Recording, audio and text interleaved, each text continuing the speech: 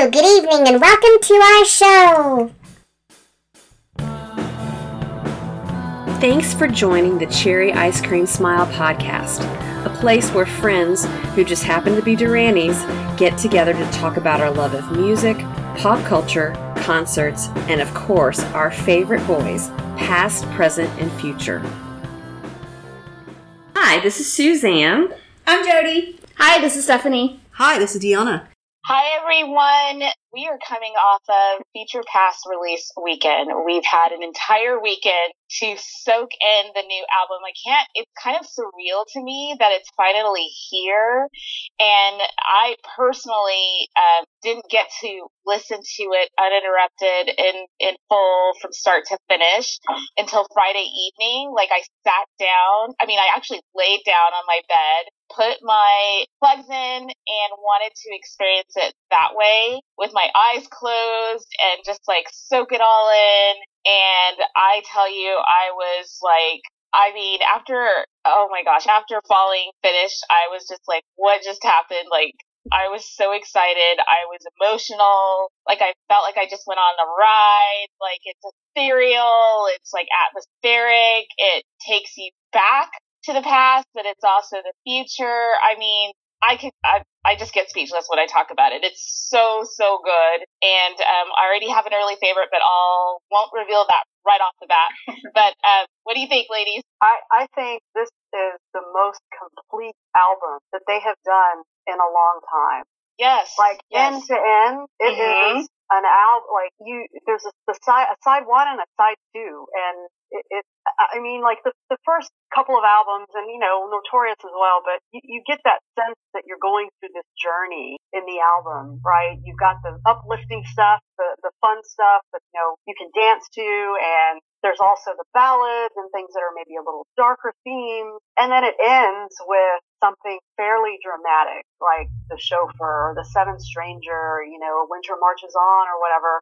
And this gave me that feeling again of just experiencing a Duran Duran album in its breadth and depth and everything. And after falling, it was wow, I'm getting the chills just talking about it right now. And yeah, I got emotional too.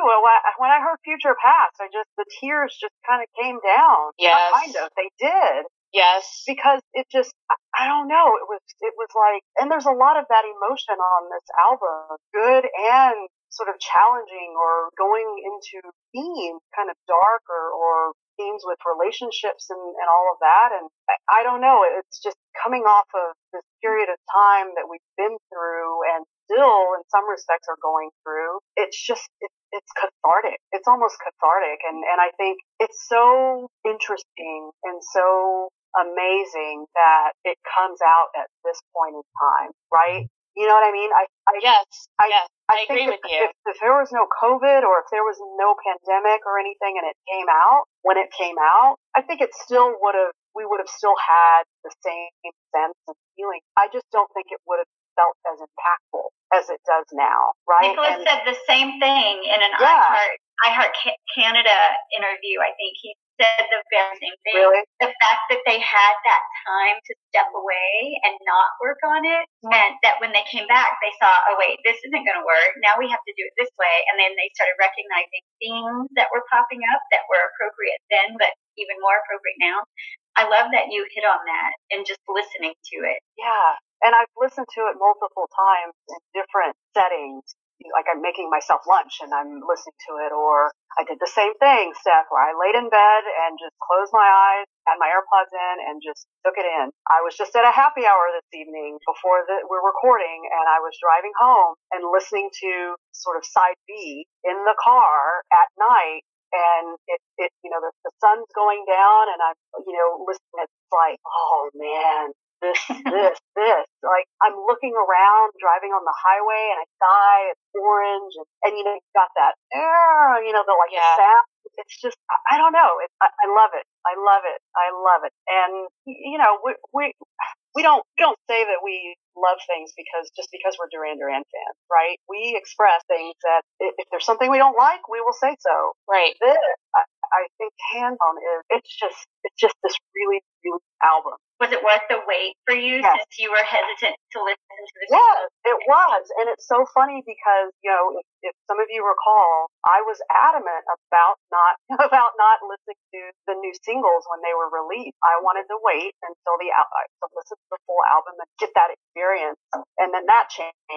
We found out that they were coming, and I thought, well, I'm going to need to listen to music then. And so I did, and it was fine. I still feel like, though, even with listening to the song, there's so much more to it. And I think if they hadn't have come and I waited, it would have probably been an even different experience. You know what I mean? Mm-hmm. Mm-hmm. So, yeah, and it's hard for me to identify a favorite. And I know, I remember during the Dream Stage thing where they were asked about, their favorite songs, and John was like, I'm not participating in that. And I I agree with him on that a little bit, where, I mean, yes, there's some songs I gravitate towards, but it's an album, and it's like an album, and it's end to end, and you take in each song, and each song has its own significance and that sort of thing. So yeah, I think it was worth the wait. It was 1,000% worth the wait. That's me. I would agree with you, Dee, and I was thinking about you after I finished it because of you wanting to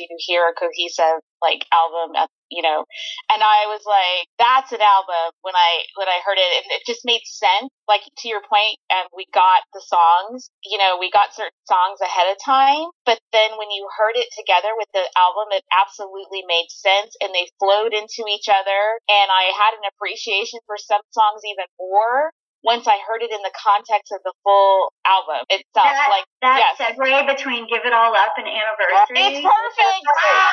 That is done so well. That is done so well. I love that so much. I love it. And they don't tend to do that. No. On older music, especially. I can't think of an instance where they do it in a more recent release, but I love that so much. Yes. Go ahead, Suzanne. So I listen to albums, I think, in a different way. And I think it started because when we were little, we listened to records. Now I have it on vinyl and I have it on a CD. And I've listened to the vinyl all one side and then flipped it and listened to the other side. So I wasn't thinking, oh my gosh, I have to listen to the whole thing at once. In my mind, when it's an album, it's kind of like the different sides, if you will. I mean, I know they all go together. One caveat is the album only has 10 songs on it. So all the songs aren't up, but the first 5 songs are together on side A. And we know that those were intended to go together. And I do love the transition, like you said, between Give It All Up and an Anniversary.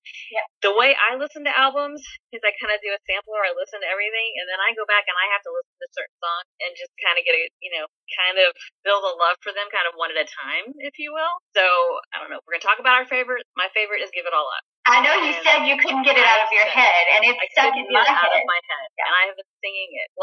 And I love the girl's voice in it, Tovelo. Is that how you say her name? Tovelo, I think, is how you pronounce it. I believe so. I mean, beautiful voice. Yeah. Gorgeous. I hear a little Dua Lipa in that little interlude that she does in there, too. I love it. Oh, the breakdown part? Yeah. I have the car. I started, doing this breakdown. It's just kind of crazy because it's the one they did on the Today Show, but it wasn't fully, they didn't have her on there. Yeah. It was, and I remember we sort of liked it, we never heard it again. And we were like, this is cinematic, and this is kind of like James Bondish. So we were already a little bit of it, and now that we heard the whole thing, I love it. Yesterday, I sat with Falling for a while, and I love that now too, but I have to sit with it. So maybe I like getting them kind of in a sampler platter, if you will, because I've had time to digest the other songs, and I love how they're coming together. But I think different people listen to albums and music different ways. I will say I do not understand Hammerhead. I've tried to listen to it. I love Hammerhead. And people love it, or they kind of don't know what to think about it. I'm not going to say I don't like it. I know in the Rolling Stones interview they explained it a little more, and I need to go back and listen to how they explained Rolling it. Stone. Yes. The Rolling Stone magazine with Rob Sheffield. Yes. Who did a fantastic job, but also we knew he would because he's actually a Duran Duran fan and has been. So I love the questions that he asked, and he kind of let the guys just talk. He didn't talk over them, and he kind of maybe asked a question or got a conversation started, but let them run with the answers. And so I appreciated that, and letting them go into the depth that they went into. So congratulations, Rob Sheffield. That interview was fantastic. And if you have not watched it yet, it's an hour long, but it's worth your time. It's so worth it. You can find that on YouTube. That interview, I was watching that interview, and that's when, like, everything hit me. Like, the whole ACL week, all the stress, everything coming at us all at once, the whole freaking past 2 years. I was actually laying in bed, thought I was going to take a nap, ran across this interview before I was about to fall asleep. I stayed awake and cried through most of it. And the whole time I'm thinking, this is how it used to be. This is how they were together in 1983 when I would watch interviews with them on MTV. They're playing off of each other and laughing and enjoying answering these questions. They're excited about the music. It's almost like they're excited about everything again. And then Simon talks about, or Nick, I can't remember, in one of the episodes that's been flung at us, talks about how the whole thing about more joy is that this is sort of the way we want to feel. It's not how we feel yet, but that's the goal and how we want to feel again. We want to find that joy again. And I love that it is not the last song, but almost the last song on the album, because that just makes so much sense. That interview, it's got to be my favorite of all time, and I've got favorite interviews. That was just so good. Sheffield's not my favorite. I don't even like his book, despite the fact that I own it. But his affect and like his the way he did his hands when he was talking, I don't know. I just loved it.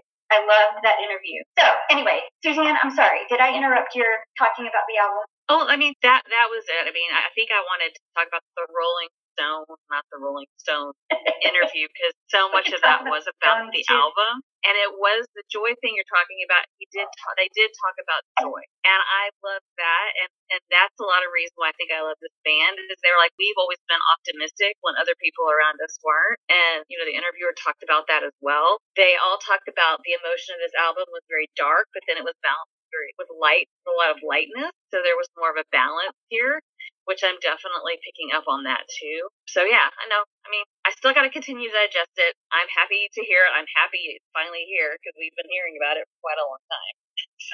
And I think that Nick said that Tonight United was the most light of all of the songs, and everything else was more dark, even like the more upbeat stuff. But lyrically, I think he meant Tonight United was the lightest of the songs on the record, which I thought was interesting.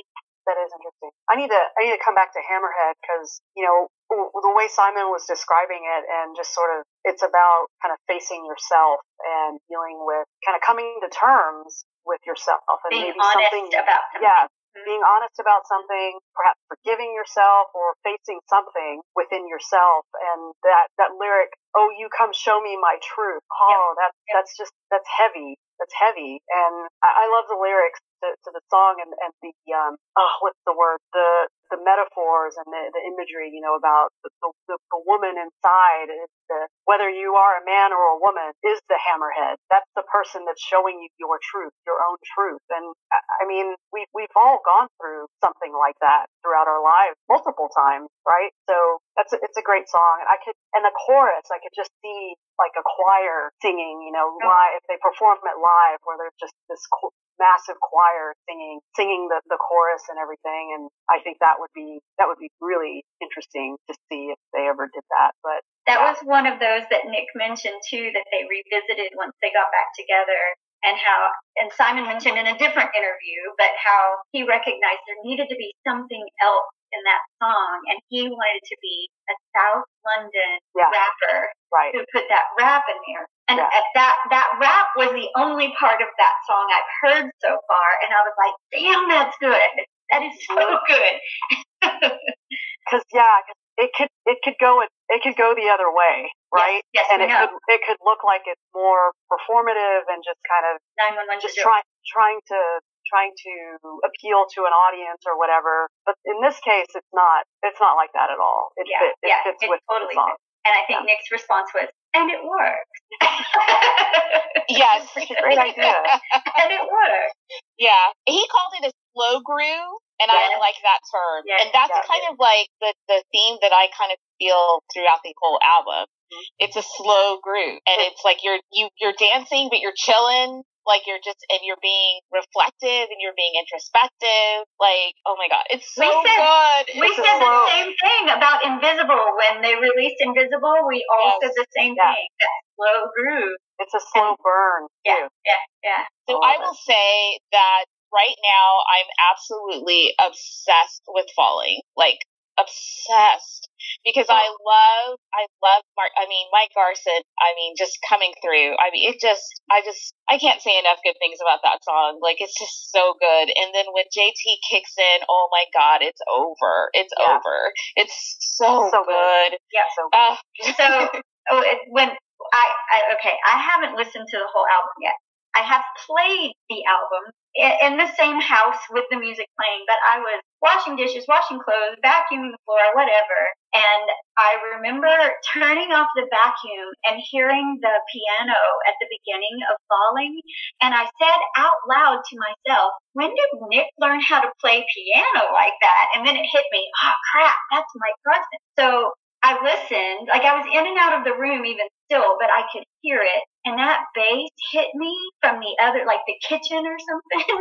And I walked slowly back into the living room and I kind of just stood there. And I got chills down my arms, down my legs. I'm getting chills just thinking about it. I sent a message to Stephanie and I said, holy shit, even through the vacuum, Falling is Too Late Marlene, Planet Earth, and Sirius all in one. And then she responded to me saying, I get Palomino, End of Do You Believe in Shame, and some Arcadia and To the Shore.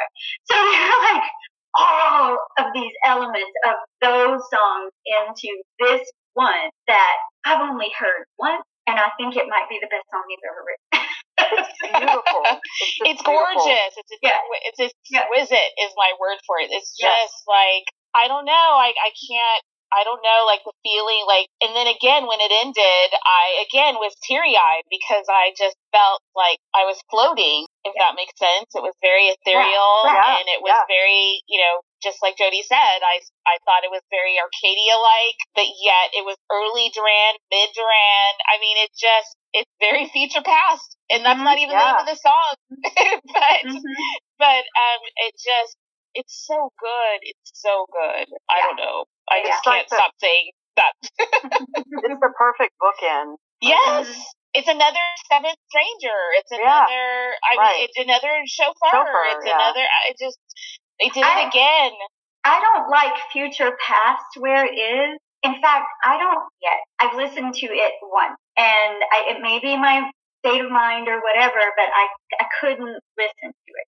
And I felt like maybe that was, we kind of talked about topics and things we wanted to talk about, and one of the thoughts that I had was, we've gotten a bunch of dancey style songs so far. Do we think there's going to be a Chauffeur or something like that on this one? And I feel like Future Past would fit that too, and should be somewhere else in the track listing. What do you think about its placement in there? Well, real fast, though, on the comment about it being like the Chauffeur or like Seventh Stranger, they were talking about everyone was intentionally playing their part, and I feel like those songs are so heavily weighted towards the keys and towards Nick that these songs on this album to me feels fuller because you can hear John come in, because you can hear the other pieces of it. So in the sense that it's maybe the moodier, slower, that song of the album, I agree, but it's not quite as haunting maybe as those. There's a little optimism there, and I think it's the piano. To me, there's some brightness that comes with the piano I don't get brightness at all. I don't get brightness at all in that one. But I mean, the imagery is so there that I couldn't listen all the way. So but it's between Anniversary and Beautiful Lies, and I don't know Beautiful Lies yet, so I can't speak to that. So I feel like the two Marauder tracks are kind of on their own. Which is Future Past and Beautiful Lies, right? No, it's Beautiful Lies, Tonight United. Oh, right, okay.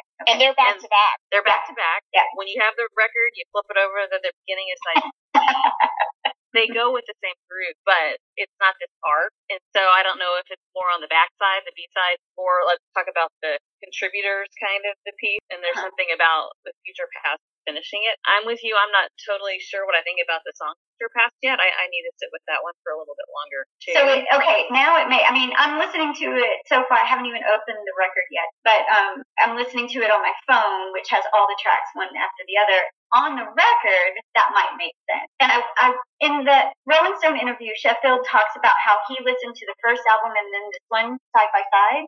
And I really wanted to do that before we met again, and just time got away from me. But I pulled up the track list for both just to remind myself. And on the side one, the last song is Careless Memories, which is a driver compared to Future Past. On this one, if we're talking album and flipping sides. So that comparison that I had in my mind when they were talking about it is not adding up. So I need to go do that, what that is. I feel like the comparison was more the variety of tracks, like the variety of styles, because they even said this is what set us up that we can be more eclectic. Yeah. Because we have the driving songs, we have a variety there that showed up in that first album that's now showing up again in this album, which we haven't seen necessarily in all the albums in between. To the Shore in Tel Aviv, I guess. Yeah.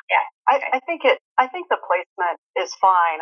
For the end of a side one, Mm-hmm. I think it's a nice little bookend for side one, and then you flip it over and put it on. That first song is Beautiful Life, and it's like the Marauder, that kind of fast pace, and then you go back on you're back on the ride, Yeah. right? Okay. And one of the things I was thinking about on Future Past, and you may laugh because of my opinion of this song, but I felt like this is sort of the new Ordinary World. I did too. Yeah.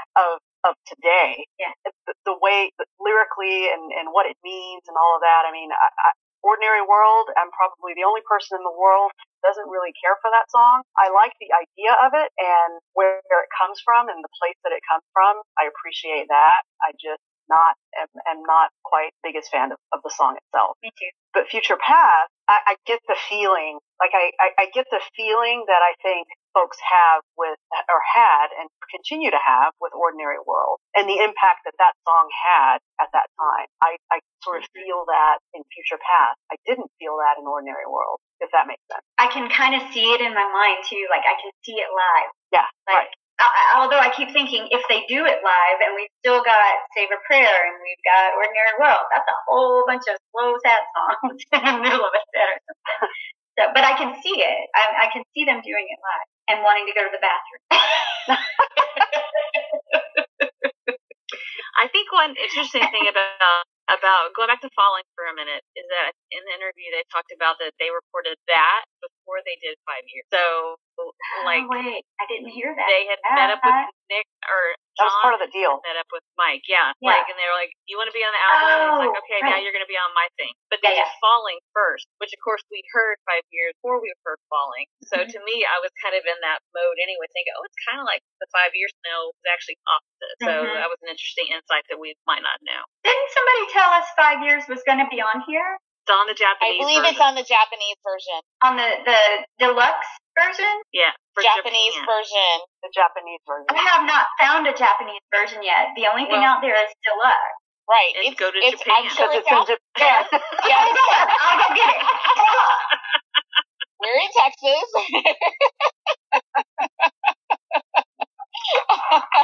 Oh, look, it's No, it's not on the deluxe one. It's not on the regular. It's not on the version. deluxe CD. It's on the Japanese. It's the Japanese one. I haven't found a Japanese one. There isn't one out there It's to going order. to be on a Japanese CD when it comes out. There you go. Maybe release at another date. Like we need 40 copies of this. Of course, I will get a 40th copy if I have. My CD player in my car doesn't work, so I haven't even heard the 3 other songs yet. Well, you have heard one of them because one of them was the instrumental that we heard at ACL. Is it Invocation? Do we know the name of it? Velvet. Velvet Newton. Yes. Got it. Okay.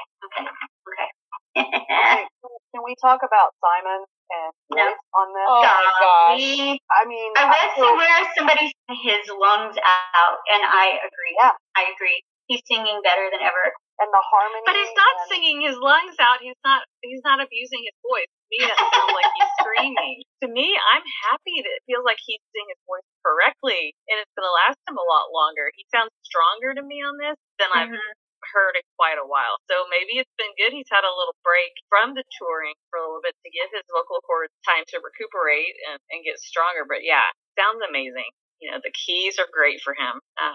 He's turning 63. Happy birthday today, Simon. Hey, happy birthday! Happy birthday! Birthday, Simon. Oh my goodness. I mean, Wow. someone that we know said that Simon's voice poured over her like butter, and I was like, exactly. It's Yeah. just, I Yeah. mean, whew, I tell you, fantastic. And to Suzanne's point, his harmonies, the background, and I've also read that Saffron has provided like a lot of background. I wish I knew Wait. exactly I will tell you. which It's on- song she's on background on. It's I on will the tell you. liner notes. She's on the Marauder track. But you read it better on the record because it says on the record which one she's on the record. Please. Sappy's Okay. on Hammerhead. Okay. All right. And she's on Nothing Less. You see, what am I Is she gonna gonna do? lie? Yeah. And she's on Beautiful Lies and Tonight United. I wonder if Those she are the is. But what Marauder am I? tracks. What am I gonna do? I love it. I was wondering I love if that she was. part. I love it too. Okay, now I have to listen. Oh, One thing I have been doing is reading the lyrics, because if I hear a song and the lyrics immediately hit me as cheesy, I'm going to fast forward through it. And there were some cheese that I heard a time or two, and I was like, I just need to stop. I need to go read. I need to think about this differently, because I don't want to have that opinion when everyone else is like, this is the best CD ever. I'm still reading and trying to get deeper than just listening to it like that. I can't remember which interview, but in the interview they were playing some of the tracks in the background, and the song was Give It All Up, and I heard A View to a Kill. Like, the vocal was that high, and vocal range was that high, so I'm a little concerned that some of his range is stretching, but I think you're right, Suzanne, it's coming from a more practiced place. Maybe his thing he had to deal with a few years ago has taught him more control or muscle, whatever. But there is that high register that I can go, wait, bring it down just a little bit. And that's what I love most about Falling, because it's that calm kind of Simon voice, and it doesn't go wah in the middle or A View to a Kill high. So, But yes. A View to Kill has a lot of high notes, like in a lot of it. He can go up there. It's just when he has to sit up there like the whole time. So Yes.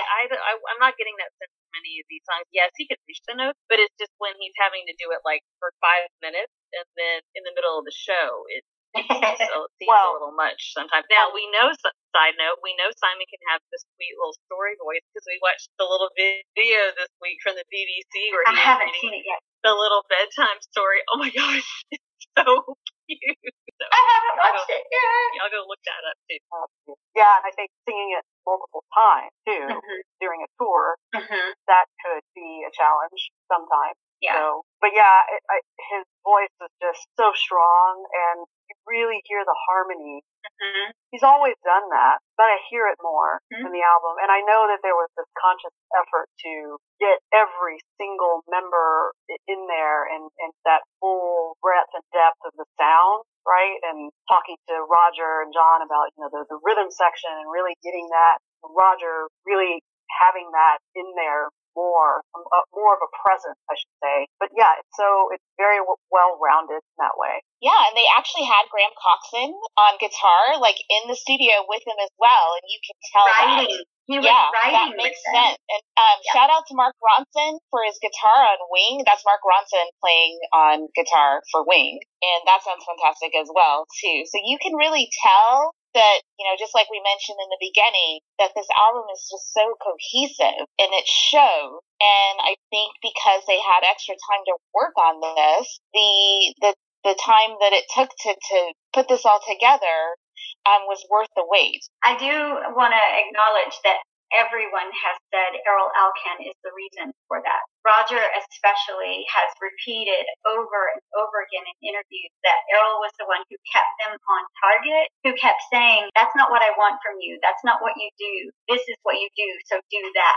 And this is the result that they got from Errol saying, that's not what you want to do.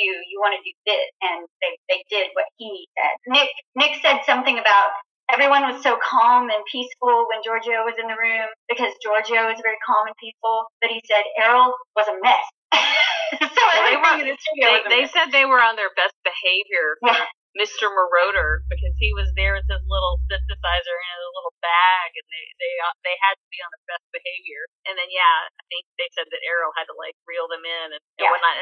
And did y'all see the picture of him in his Reflex 12-inch? Shout out to Errol Alcan, fantastic job. And again, because he is a fan. He was a fan, he is a fan, and that totally makes sense, and it came through in the production. So thank you, Errol, and congratulations. And also a fan of the 12-inch remixes too. Exactly. Oh my gosh, when he said that, I'm like, that was my first 12-inch remix.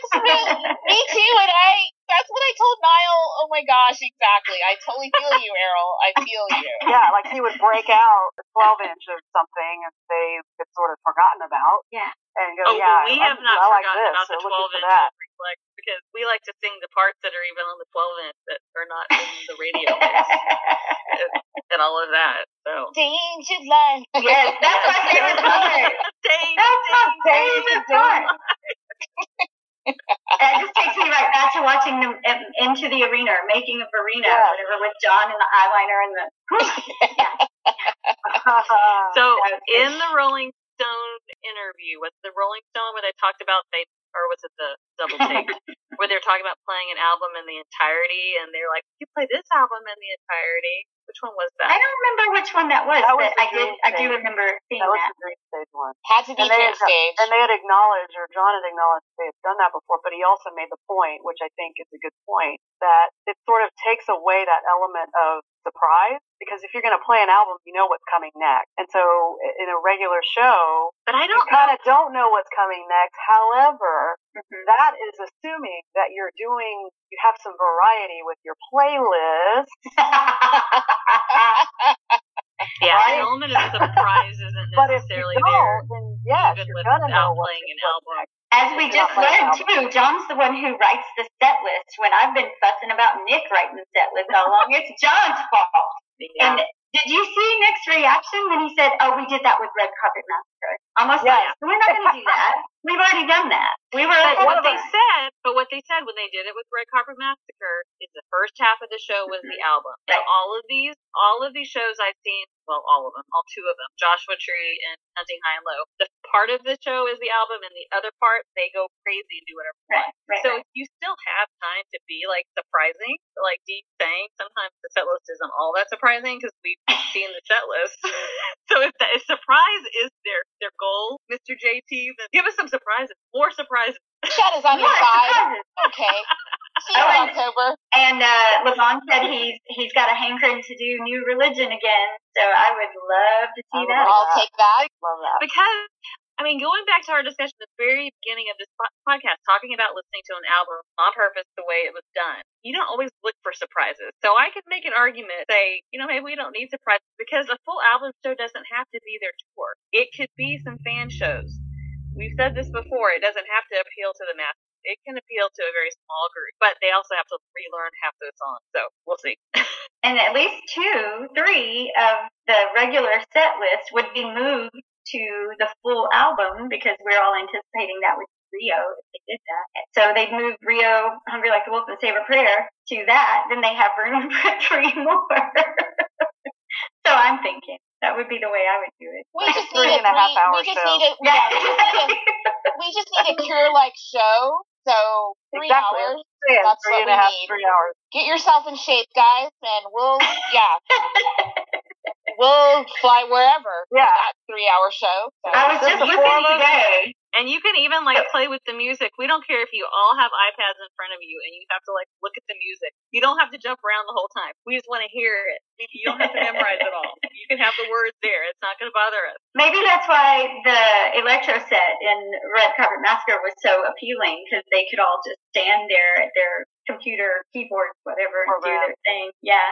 I was thinking about, I was listening to Is Breakfast Included with Bernie and Ben Post from Mass Minor, talking about shows that and Ben mentioned that one of his most recent shows that was the greatest show he's ever seen was a Guns N' Roses show. And that conversation started revolving around the fact that Guns N' Roses, at their age, put on a 3-hour fantastic show despite their age. So I thought that was an interesting way to discuss it, because the comparison with the Rolling Stones and how you go see the Stones, you know you're going to get a show.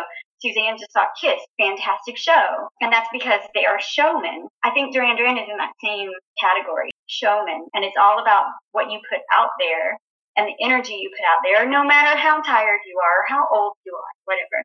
So even if we complain about this set list, and I do, I'm going to say I do, I'm going to go every time, and I'm going to say, this is the best thing in the world every time. So be it. I love that they're still doing it, and we've got this new record that we're going to get to see repeatedly, hopefully in the next few months. Yay for Future Past. Yeah. Congratulations, guys. I mean, it's just, it's fantastic. I keep getting at a loss for words. I'm speechless again, because it just, like, I had a high expectation and it exceeded my expectation. I'm just so pleased.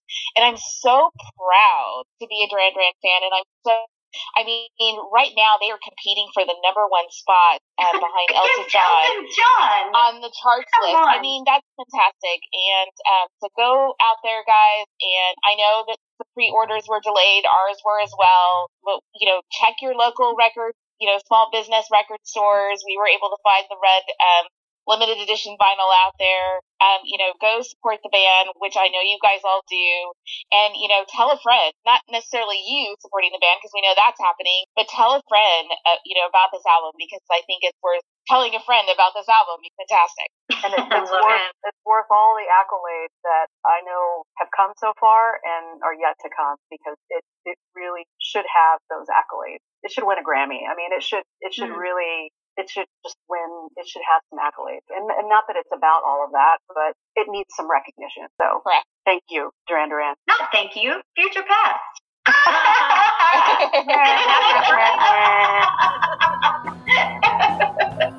Thank you for tuning in to the Cherry Ice Cream Smile podcast. We are so glad you could hang out with us for a while. Please subscribe to this podcast on your favorite podcast player, including Spotify, Apple Podcasts, iHeartRadio, and you can even find us if you ask Alexa. Make sure to also follow our Instagram page too. See you again real soon.